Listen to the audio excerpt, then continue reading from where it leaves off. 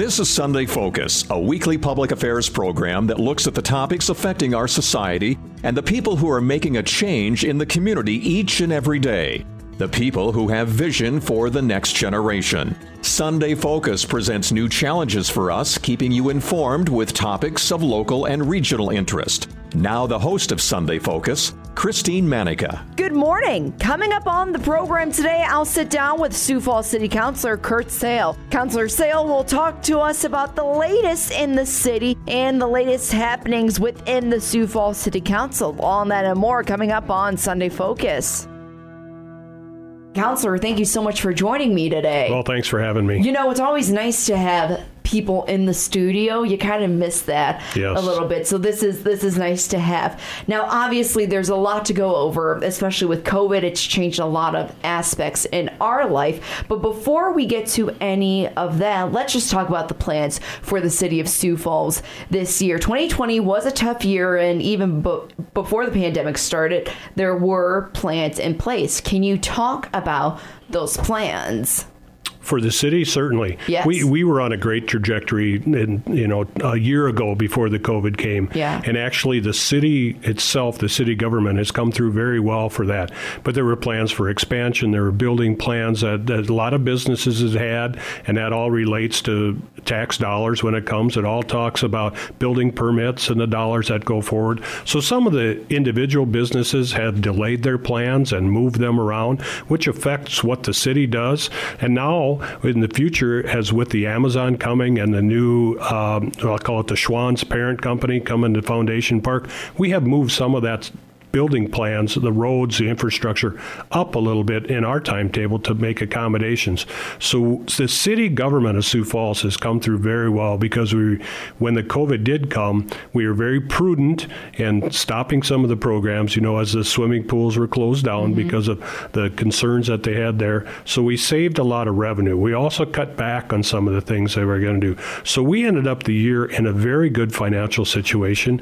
And now with the CARES Act money that has come through, it is some last year and some now we just got at the end of the year. We're putting in place plans to make sure that we spend that in a prudent manner. And now, just recently in Washington, D.C., the American Rescue Plan has come through. We're going to receive additional dollars. We're not quite sure how much that's going to be or what strings are going to be attached. But 2021 being a challenging year for all of us, businessmen, individuals, family, I think 2021 is going to be an exciting year for us. So would you say that COVID did overshadow a majority of those plans, or would you say some of those plans for the city did come to fruition? I would say both of those statements are correct. We did proceed with some of the things that we wanted to do, such as building the new police fire training center. That process has started. The money has been allocated and they're ready to go. That was something that we knew was needed, and COVID was not going to stop it. But there was a 3-month period last year where pretty much everything was put on hold because there was so unknown what could happen, not just for the city, but for all the people that work in the city. We recently, just very recently in the city, have allowed everybody to get back to the office. Before that, we had put the city employees who could work remotely, let them work remotely because of the safety concerns. Now, as the vaccines start to roll out and we've seen the infection rates going down, we're trying to get back to business as normal. There are a couple of questions that still lingered in the community even during this difficult time, such as that unfinished parking garage. For anyone who isn't really fully aware of what's going on or what's happening, can you talk about that parking garage in the downtown area? It was back in November where I sat down with Councilor Brecky about this. Are there any sort of new developments with this project? None that I know of. I know that it's in litigation, and I am not an attorney, but I do know sometimes attorneys work very slow. I do know the court system has been very backed up through all of the COVID, and that they've had to move some things remotely. So if there was supposed to be court hearings, some of them have been pushed back. Now, I do know negotiations and discussions have gone on with the builder and with the city, but I cannot give you any more information. I wish there was something to come. I push for it all the time when I see the city attorney. I said, let's get it done. But we're kind of at loggerheads. I think that hopefully a resolution will come very soon. What do you hope happens with that parking garage? I hope the original plan to build on top of it someday succeeds. And I believe that will happen based on the interest that we receive from a lot of developers and builders around the country. Whether or not that's the current people that we're dealing with or somebody in the future, I'm not sure. But I am confident that someday in the future there will be a complex built on top of that parking garage. It's just too attractive a situation for people. Yeah, exactly. And speaking about the future of Sioux Falls, there's a whole bunch of new businesses coming to our area. You already hinted at Amazon already. Chipotle opened up their doors. Oh my gosh, I went there twice on opening day. I'm not kidding when I say that. And now there's news with Chick-fil-A opening up, I believe, in the fall of this year. They're just starting to build up that project. And Amazon, can you talk about any of those two things or other businesses coming to Sioux Falls? Well, certainly Amazon was the big shiny object that really caught everybody's attention, not just here, but across the country, that they were coming to Sioux Falls. And they're currently building right now. There's 5 cranes out there, as I just drove by the other day, and they're going great guns. They want to be up and running in September so they can get ready for the Christmas season. And now with the parent company of Schwann's making an acquisition up in Foundation Park, that's thousands of jobs that are between the two of them. So along with that, I know that the Chamber of Commerce and the Development Foundation, they have been working steadily to bring these businesses. There has been an increased amount of interest in businesses to move to South Dakota and especially Sioux Falls. We have a vibrant economy here, especially when you look based upon what's happened in the rest of the country. COVID has really devastated some cities across the United States. Sioux Falls, we have suffered through it, but I think we've made it through. So I don't have any announcements I could do that. You could probably talk to the Chamber of Commerce or talk to some of the people in the Development Foundation. They might give you some more insights. But they have expressed to me that the interest is through the roof, and they're working real hard at it. Why do you think Sioux Falls, or just the state in general, is so attractive to these major companies? Well, I think one of the issues was this past year through COVID, we didn't shut down. We made some restrictions. We had some people concerned, and a lot of people were working remotely. But when you take different parts of the country that were totally shut down, nobody could go to work. They shut things down, and now they see the fact that Sioux Falls has still been humming along. They want to come, and it's a good chance for them to do that. Also, the cost of doing business in South Dakota and in Sioux Falls is cheaper than if you're in New Jersey or Minneapolis or even Omaha. So we have a lower cost of doing business. And we have done things right in the city as far as promoting those things and keeping our infrastructure up so that they can come here. And we have things that are still going on. You know, we have just about every sport you want to see. We might not be NFL ready, but we still have great football. We have great hockey. We have all of that stuff. And I think a lot of people around the country are just tired of the hustle and bustle they might get in downtown Milwaukee, and they might be looking to come here. What do you hope that comes to the Sioux Empire eventually? Well, I'm personally a big proponent of a curling rink. We have a vibrant, small but vibrant curling community in Sioux Falls, and I think that would be one thing. But I do know there's several conversations about what other things we really need here in Sioux Falls. But I will tell you that I'm working with the USD Discovery District on trying to attract more high-tech businesses to Sioux Falls. And along with that, I would like to see more jobs created in that $60,000, $70,000, $80,000 range. That I think that's our next priority, is we can make that happen. I have to do this little plug because I always say this to the mayor and the president and CEO of the chamber. When are we getting a Dunkin' Donuts? It needs to happen, Counselor. Well, I agree with that. You know, there is a new donut shop that opened on Minnesota Avenue very recently, and I've been there. And I will say that I'm a big connoisseur of the donuts. I go on Saturday mornings, I take the grandkids, we pick up some donuts, bring them back. They fill me on what's gone on through their week. So I am a huge proponent. If we can get more donut shops in Sioux Falls, I'll be all for that. For me, it's all about the iced coffee when it comes to Dunkin' Donuts. I literally cannot have enough of it. I'm going to keep that in mind for the future. If you are just listening, Counselor Kirk Sale, he is not on the phone with us. He's actually in the studio with us talking about the latest in the city of Sioux Falls. Okay. So now let's transition to COVID-19. Obviously, there's a lot to talk about with that. So let's kind of start from the beginning when COVID first started in March of 2020. When the first case was confirmed and announced, how did you react to the situation at first? Well, me personally, I didn't really know what we were dealing with, as a lot of people didn't know. So we had meetings with the health director, and I have medical people in my family, and I kept reaching out to him, but it was such a new virus at that time that there wasn't a lot known about it. And I was a little cavalier to start with, but as more information came out, I personally have tried to take it very seriously this past year. I'm a big proponent of masks, and I think a lot of people understand that. But with the medical community, what they were going through this past year with the slow increase in Sioux Falls and in South Dakota, and then a huge spike last fall, it's been very stressful on us. We, as a city, really didn't put our plans in place for the first, I will say, month. And then all of a sudden, we went into action. We allowed people to work remotely. We put some restrictions on what was going on. We stopped some of the projects like the summer swimming and outdoor things. We did that along with the COVID. That's a stressful situation for the citizens of Sioux Falls, especially if you're a parent of children and you want to go to the pool. That's a routine. That's a ritual for people in Sioux Falls. So that put a lot of strain on the public throughout this past year, put a strain on our family.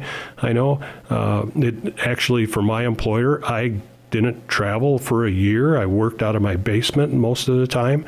So it put a strain on it. COVID it's here. It's probably going to stay. I hope that in the future we can just get an annual booster like we do our flu shots. Remarkable the way that medical professionals have dealt with this thing in the past year. And we can never thank them enough for all the works that they do and are continuing to do. Now, when COVID first came about, how was it first brought up to the council? Well, I can't recite the exact communication, but I know we got communicated by the mayor's office. Something's coming. It certainly was in the national news by that time. And then, hey, this is coming here. We have to start preparing for it. So we did have some meetings with the health department, and they, of course, had meetings beyond belief to get ready for it. And then we had several presentations by the health department to the whole council and our informationals. And they were very good and very informative, and they kept us up to date as much as they knew.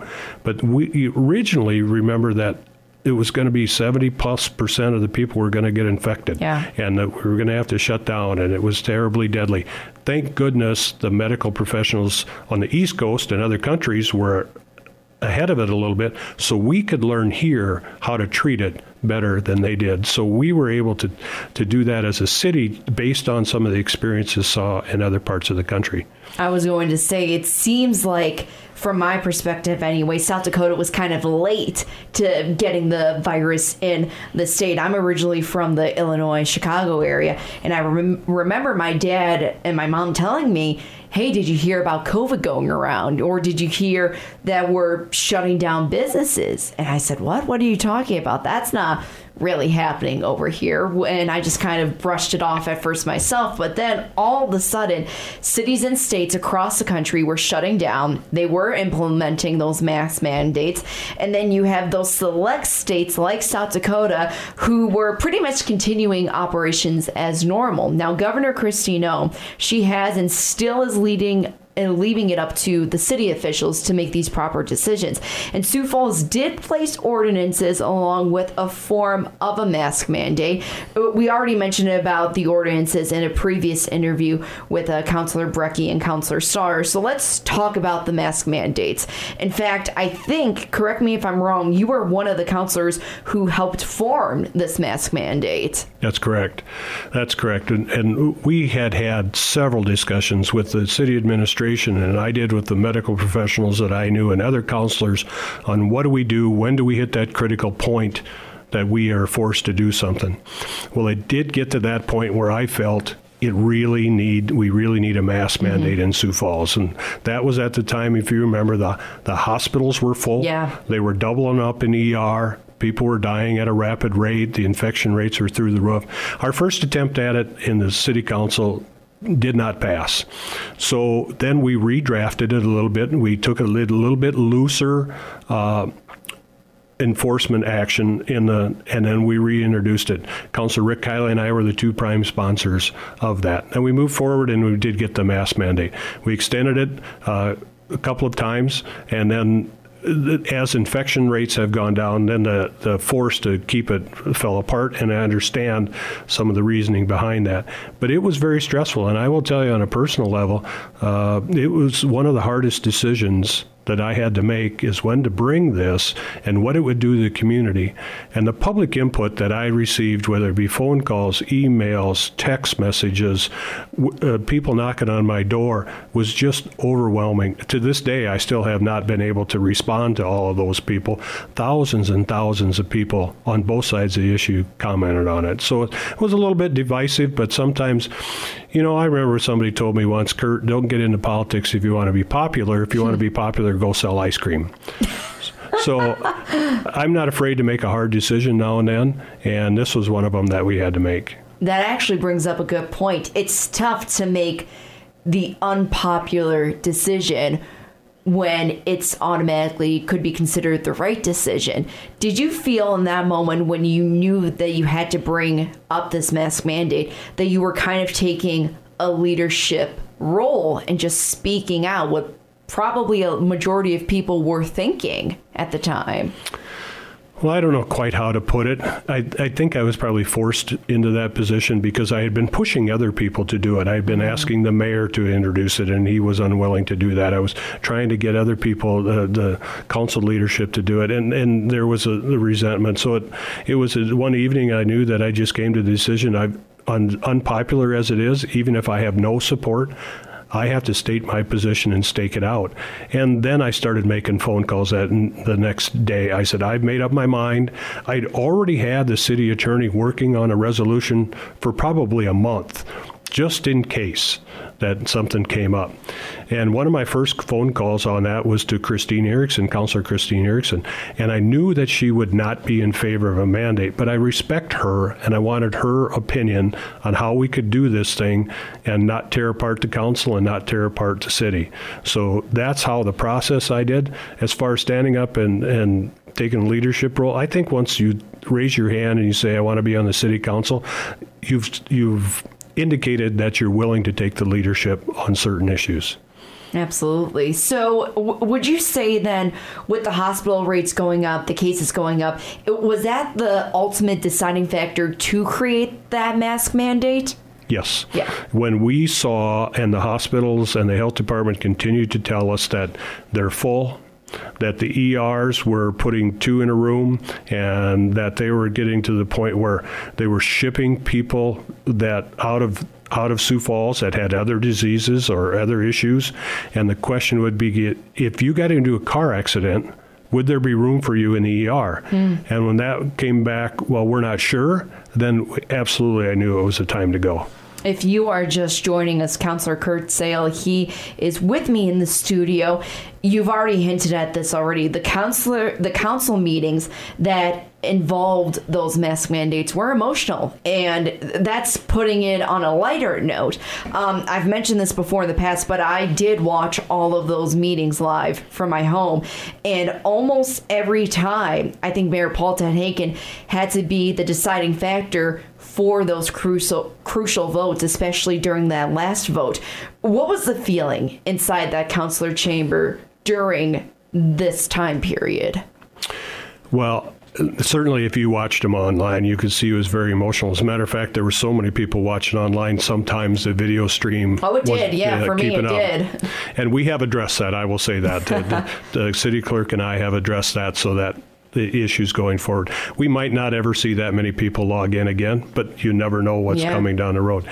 They were tense, I will say, but there comes a point where you decide that you have to do what you're going to do, and the councilors have all kind of taken a position. We listen to the public, some of it very, very emotional on the way it is, and it's one of the feelings that you know you're going to disappoint a lot of people no matter which way you vote. And for me personally, I'd staked out my ground, and I stuck by what the hospitals were telling me and the city health department was telling me, and I thought that's got to be my cornerstone. That's my linchpin. That's where I go to for my experts. So me personally, that's who I listen to. And I know a lot of people have taken this personal. The masks are very personal to them, and whether or not they do or don't wear them, and I understand and I'm sympathetic to that. Mm-hmm. But at that point, I knew it was the best thing for a city. And as I said in the city council meetings, I don't sit in that chair as an individual. This isn't a decision for me. I have to do what I think is best for the city as a whole. And so that's the way it was staked out. I will give a little kudos to the rest of the city council members. For the most part, I was treated with a lot of respect, and we had some very serious discussions, certainly offline, about what to do it. And I was treated with a lot of respect from other city councilors, and I appreciate that. It did get really tense, though, that last meeting. And I know you guys all have that mutual respect for each other. But in that moment, an hour into that public input, when tensions did rise a little bit, what were you feeling even before the meeting started when people were pushing the chairs together, or like I said before, that hour mark of that public input? Well, I thought when I saw that the crowd, mob had gathered and pushed their chairs together, I felt a little bit disrespected for the rest of the people that were wanted to attend the meeting. I know that there were people that wanted to speak out, but were not going to come into that situation.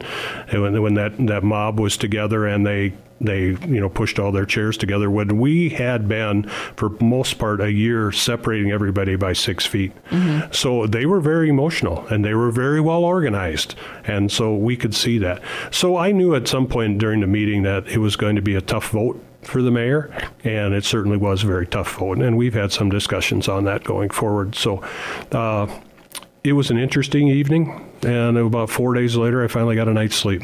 Oh, my gosh. I mean, you thought you heard it all, and then you're sitting in your chair for a few more hours about public input. What does that tell you about the city's passion for topics like this? You said it yourself. It's kind of interesting how you use the word mob just to describe the people that came in. Well, yeah, and trust me, I just didn't throw that word out there. Yeah. Some people have expressed to me that that's what it was, and that's unfortunate that individuals in that group were all associated together, because not all of them had the same story. And that was unfortunate, but they all got kind of lumped into the same group going forward. And I think we've had council meetings run past midnight before, and they go on and on and on. But everybody wants to get a chance to speak, and they have a right to speak. I'd say previous administrations have limited discussion for one proponent, one opponent, one proponent, one opponent, and then they give them each about the same amount of time. In this situation, that's not what the mayor chose to do, and he is the chair of the meeting, so that's the way it went.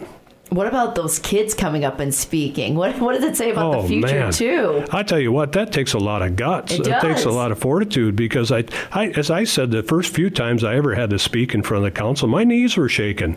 And for a young person to get up there and do that, kudos to them, and congratulations for having the chutzpah to get up and talk in front of a meeting like that. So, and I understand it's emotional for kids. I mean, my grandkids have gone through, they've gone through a lot. I have 2 5-year-old grandsons, and they're both a little different, but they both were getting into that preschool stage, and they both needed some different social skills adapted. And with the COVID come on and with masks come on, they really didn't get the full flavor that they maybe would have without the COVID. So I totally understand what young people are going through. And you have to think about, with that age too, kids aren't used to seeing someone in a mask, or kids are just being aware of the world around them. They think it's pretty normal at this point. So yes. It's emotional for kids all around. Now, in all seriousness, by the way, if you were just listening, Councilor Kurt Sale, he is in the studio.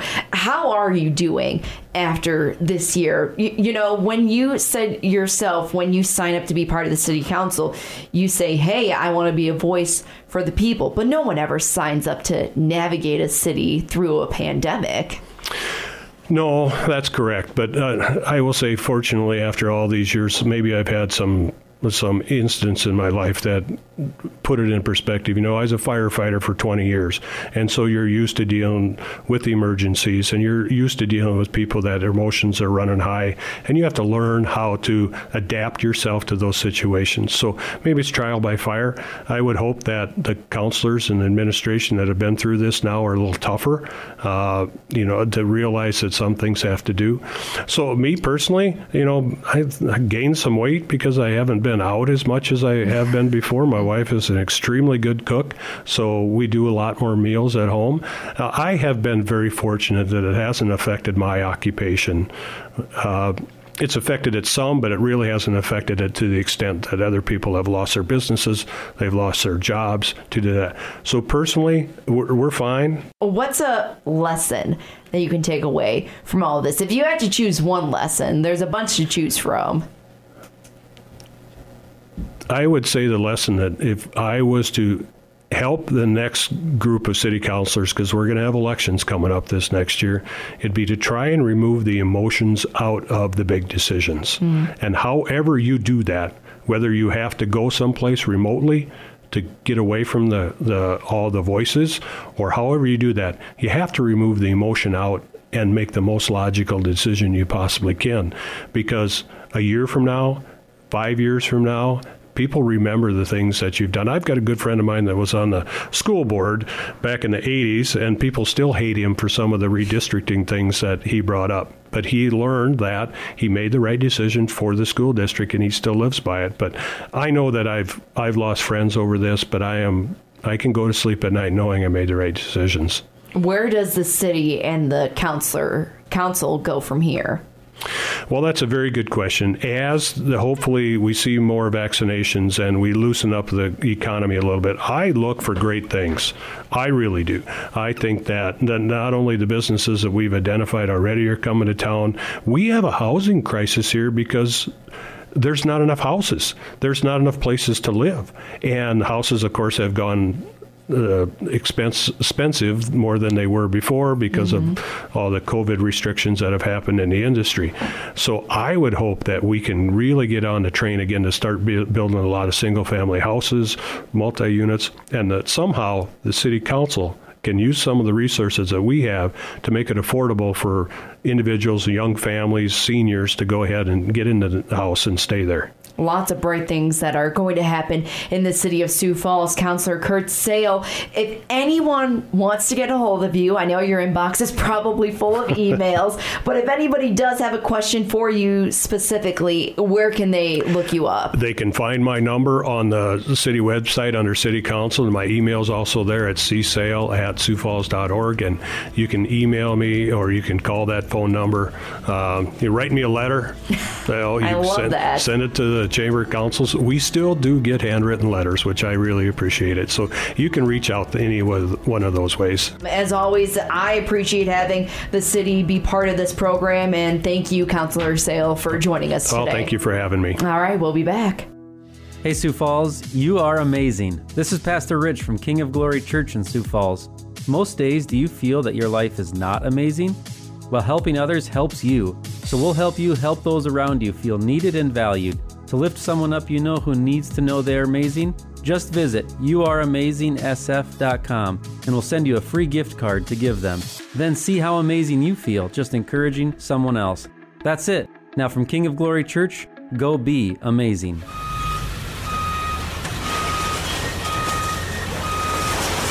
When approaching a highway construction zone, slow down. I am Trooper Devin Clark of the South Dakota Highway Patrol. Always slow down to at least the posted speed limit when going through a construction zone.